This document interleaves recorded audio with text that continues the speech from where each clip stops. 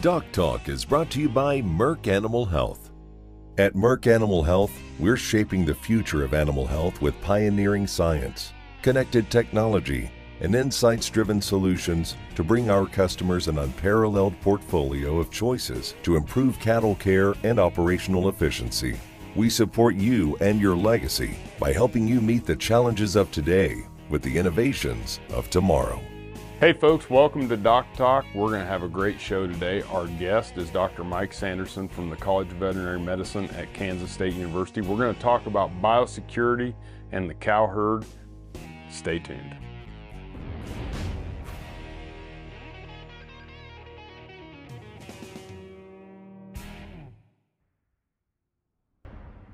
Hey folks, welcome to DocTalk. I'm Dr. Dan Thompson, and we're here at Kansas State University where we have a guest, Dr. Mike Sanderson, who is the Jones Professor of Epidemiology at the College of Veterinary Medicine, and you are in the Department of Diagnostic Medicine and Pathobiology. Is that correct? It is. All right, great. And Dr. Sanderson has been a colleague and a friend for 2 decades, and he is known throughout the country when it comes to beef epidemiology and beef cattle medicine. Just a tremendous resource on many different topics, but we're going to talk about biosecurity today. Good, great topic. Thanks for having me, Dan. Yeah, appreciate you, Mike. And so when we talk about, we're kind of leading off, you said maybe we'd talk about just finding out what kind of diseases you have in the herd. Well, I think that is important. There's not a lot of point in spending money excluding diseases that you already have. So it's good to have a little bit of an idea what you already have. For example, if BVD is already in the herd, you may want to get rid of it, but spending your money keeping it out when it's already there is of no value. Right. What are some of the things or disease opportunities that you would be thinking about with that internal assessment? In order to do that, you need to have some decent records about performance and things, and that will often give you some good clues about what might be going on. At other times, getting some good necropsy data from animals that die, when you have calves that die or anything that's sort of an unexplained death at least, it's good to get your veterinarian out, have a good necropsy done, get some diagnoses so you know what's already in the herd. Certainly, there's some things you can work to get rid of and keep out, other things that they're just everywhere, and you're probably not going to be able to either get rid of them or keep them out. Right. And there are things that I would assume that's based on how it's transmitted. It is, and to some extent just how common it is. So IBR, for example, is just everywhere. There's no point in trying to keep IBR out of a herd.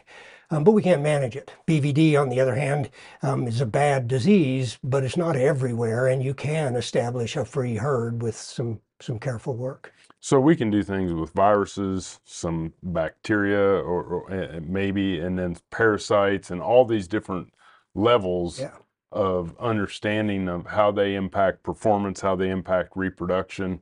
I guess that's how you start to see it. I think that's how you start, and then just having a good relationship with your veterinarian so that they can help you understand the differences between those different agents and how they may be introduced, how they may act, and what you can do to control them if you can't get rid of them, or get rid of them if that's possible.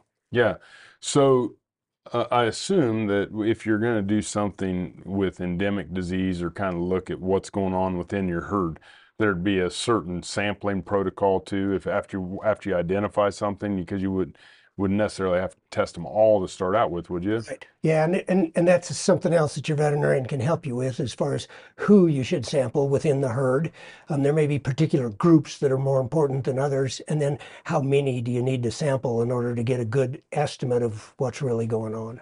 So if you start to see something like a decreased conception rate, or you have decreased growth rates, or animals not reaching physiological maturity when you think they should, start to look at some of these diseases, work with your veterinarian, because they're going to call somebody like Dr. Sanderson and help. He's going to help us design a plan. Yeah, hopefully. Great.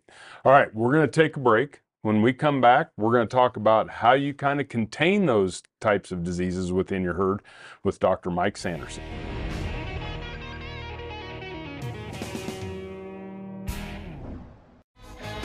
DNA Dialogue is brought to you by Igenity Branded, powered by Neogen. So value-added programs, I think, are a really rapidly evolving part of the industry. So what value-added programs do is they allow producers who normally might just market their calves as a commodity to capture some of the added value that they can contribute downstream in the supply chain. So in the instance of a producer that maybe sells all of his calves at weaning, he can all of a sudden, with a value-added program, get compensated for utilizing superior genetics. These added value programs can also entail things like health protocols, management protocols, weaning protocols, but more recently they've integrated genetics in. So all of a sudden producers are able to get compensated for making selection decisions that look further down the value chain past where they typically would market their calves. So a producer who doesn't market his animals on a merit-based grid, right? He's not retaining ownership. He can still get paid for making a genetic selection decision that puts some selection emphasis on things like carcass weight, marbling, fat, and all of those traits that ultimately are important down the value chain. So these value-added programs at the end of the day help us coordinate between these market segments and make genetic selection decisions that are consistent all the way to that end product.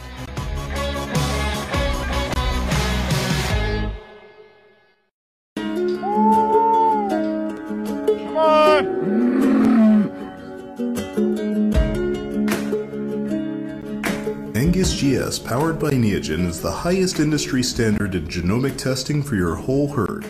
Contact the American Angus Association to test today. Hey folks, welcome back to DocTalk. Dr. Dan Thompson here with Dr. Mike Sanderson. And Dr. Sanderson is a professor in the College of Veterinary Medicine. He is the Jones Professor of Epidemiology. He is in the Department of Diagnostic Medicine and Pathobiology, and we're here in Manhattan talking about cows and diseases and biosecurity. Great topic. Absolutely. It's something that we enjoy anyway. Talk to me a little bit about, because one of the things that is intriguing to me is how do we maintain, we have herds or groups within herds. And so how do we help contain disease within herds to not spread it to everybody? There's a number of things you can try and do. And we talk about something called risk group segregation. So that sounds hard, but it isn't necessarily. We'd like to manage different groups so that if we get disease in one, it doesn't transmit to another.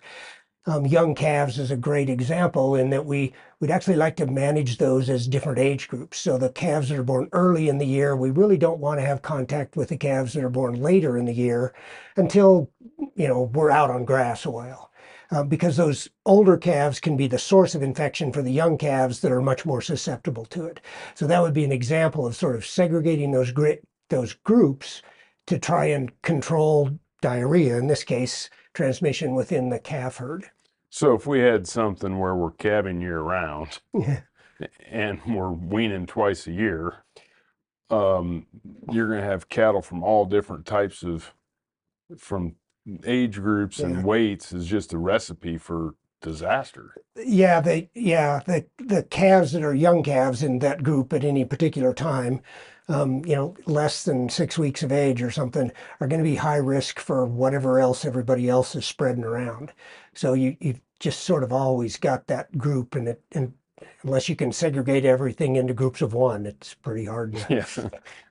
Any other types of ideas, vaccinations? I'm assuming that if there's a vaccine available, having the appropriate vaccine protocol is important. Yeah, so vaccines are really important. They rarely provide sterile immunity, probably never. Right. So we can't vaccinate animals and expect that they will never get disease, but if they're good vaccines, they'll decrease clinical signs. They may not have clinical signs at all, and they'll likely decrease the amount of shedding that an animal does so they doesn't expose other animals as much. So as part of an overall plan, vaccines are really valuable and important. Yep. And I assume that when we start to talk about these diseases based on your geography and what different things are endemic in different parts of the U.S., that working with that veterinarian to understand Absolutely. They'll know their practice area around there, and they will also have some inroads to the local diagnostic lab. So they'll have a lot better idea of, what are the things we really should be concerned about. So when we start to think about that, then understanding what virus or what bacteria you're trying to keep out is important, right? Because you got to know how it's transmitted. Yep. So if it's a vector, we're going to focus on controlling the vectors. Yeah. Too. Right. So you have to control that vector, and you can do that with segregation, but it's got to be segregated far enough that it's farther than that vector will fly. Right. So that can be challenging. Yeah. So anyway, any more understanding or ideas on within herd? Yeah. So, and a couple other things that could just be very helpful is being careful about equipment. So we wouldn't want to clean the pens and then use that loader to feed calves.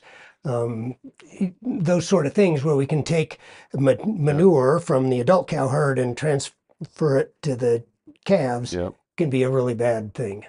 Cool. Well, some great information. When we come back, we're going to talk about keeping some bad things out of your herd with Dr. Mike Sanderson.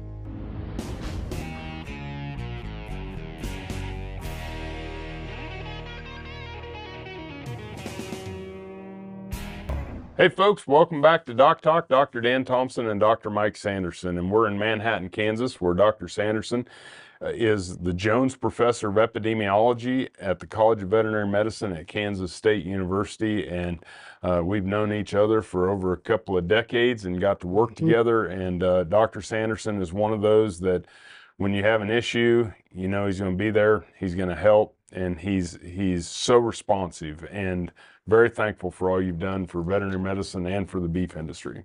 And for you too, Dan. Yeah, appreciate it. We've talked about keeping, controlling, finding the disease in our herd, and then while we're getting rid of it, make sure we don't spread it from big cattle to little cattle and all that. But the other side of this is maintaining a herd. If you go to all this work to clean it up, now I want to keep things out. Yeah. How do I do that? Well, that can be challenging. And again, this is a place where having your local veterinarian really get involved and help you with that can be great. Again, as we've talked before, it depends on which pathogen, which virus, bacteria, or otherwise we're talking about. They each act a little bit differently in how they're transmitted and whether or not they may have a carrier state in the animal. And so that changes how you may implement a plan to keep them out. So we could talk about a couple examples. If we take BVD, for example, common problem and can cause some really severe issues. Testing animals can be an effective way to try to control introduction, but you got to be right about who you test and when. So for example, our biggest concern with that is persistently infected animals. And they come in often.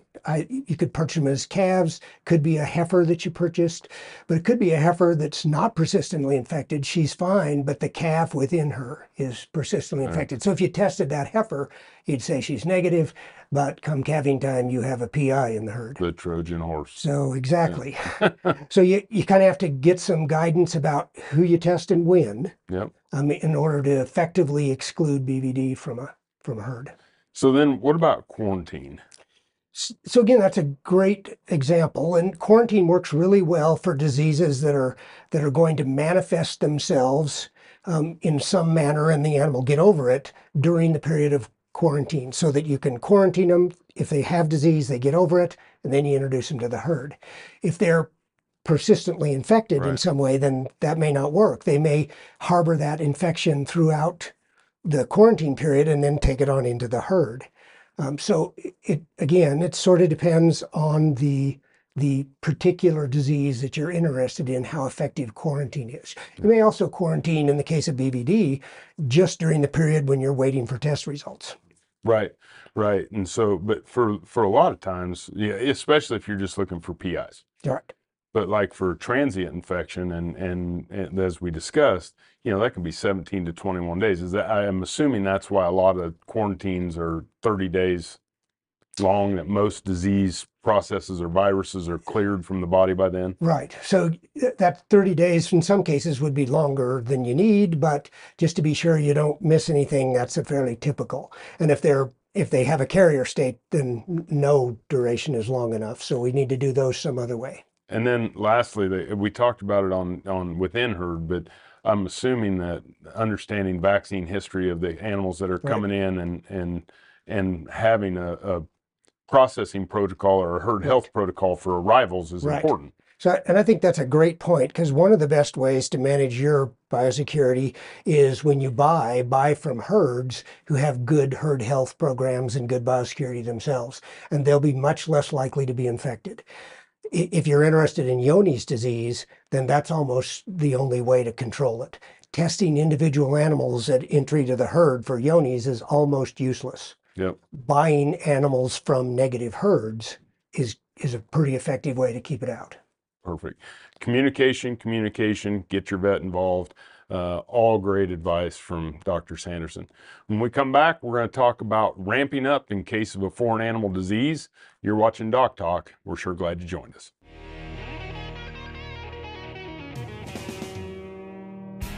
Hey folks, welcome back to DocTalk. Dr. Dan Thompson here with Dr. Mike Sanderson, and we're at Kansas State University, where Dr. Sanderson serves in the Department of Diagnostic Medicine and Pathobiology as the Jones Professor of Epidemiology in the College of Veterinary Medicine at K-State.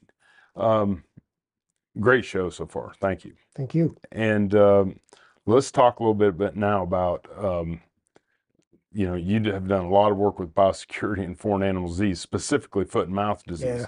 So we talked about some of these little practices we do. Tell me how it would change in the case of a foreign animal disease outbreak. I tell people this is a part of my work that I do that I hope turns out to be utterly useless, because I hope we never get a foot and mouth disease outbreak. I'm with you. But if once that happens, because foot and mouth disease is so infectious, it's so easily transmitted, and because it's such a big deal from a trade standpoint and everything else, the level of biosecurity will have to be elevated dramatically. So the things that you would do here are not everyday practices, and no one's suggesting that producers should do these kind of things. But once FMD's here, then you probably want to be very strict about importing animals, and only from herds that you have reason to believe don't have FMD. Not just you haven't heard, but they have taken some positive steps to decrease the risk that they would be a source for you. So really careful that way as far as imports. And I'd like my sources to be also implementing a really enhanced biosecurity plan. And when you mean imports? Yeah, I mean imports from another herd to my herd, not external. So I'd like them to be doing that as well. For within my herd, I want it pretty closed off. I want to be controlling traffic on and off of my premises. Don't let people on that you don't have to. Try to control wildlife contact. That's a pretty big challenge, but I would try to do as much as I could to control wildlife contact. Because deer are potential, that certainly can get FMD and could transmit it then. So if you're in an area where there isn't any around you, then the deer are probably not a problem, at least not yet. But I would still be very careful. We talk about something called a line of separation, which really is just a line like a moat that you'd put around your farm and control access. Preferably trucks that might come on are going to get washed before they come on, and probably washed before they go off. So we'd like to limit that, and we'd like to set it up so that if we need feed deliveries, we could have the truck stop outside our line of separation. The truck doesn't come across it, so it doesn't contaminate everything, and we auger feed across the fence or something. We would be doing serious things to try and control any introduction. I've even seen on some of these swine truck washouts that they have drying units for the trailers that take them to like bake them to get hot enough to kill bacteria and viruses. They did that for PED. And because they had to. Yeah. Luckily, We haven't had anything as bad as the swine guys do. No, just a great show. Thanks for spending time with us. Thank you, Dan. And remember, always work with your local veterinarian. And if you want to find out what we do, you can find us on the web at www.doctalktv.com. I'm Dr. Dan Thompson with Dr. Mike Sanderson, and we'll see you down the road. At Merck Animal Health, we're shaping the future of animal health with pioneering science, connected technology, and insights-driven solutions to bring our customers an unparalleled portfolio of choices to improve cattle care and operational efficiency. We support you and your legacy by helping you meet the challenges of today with the innovations of tomorrow.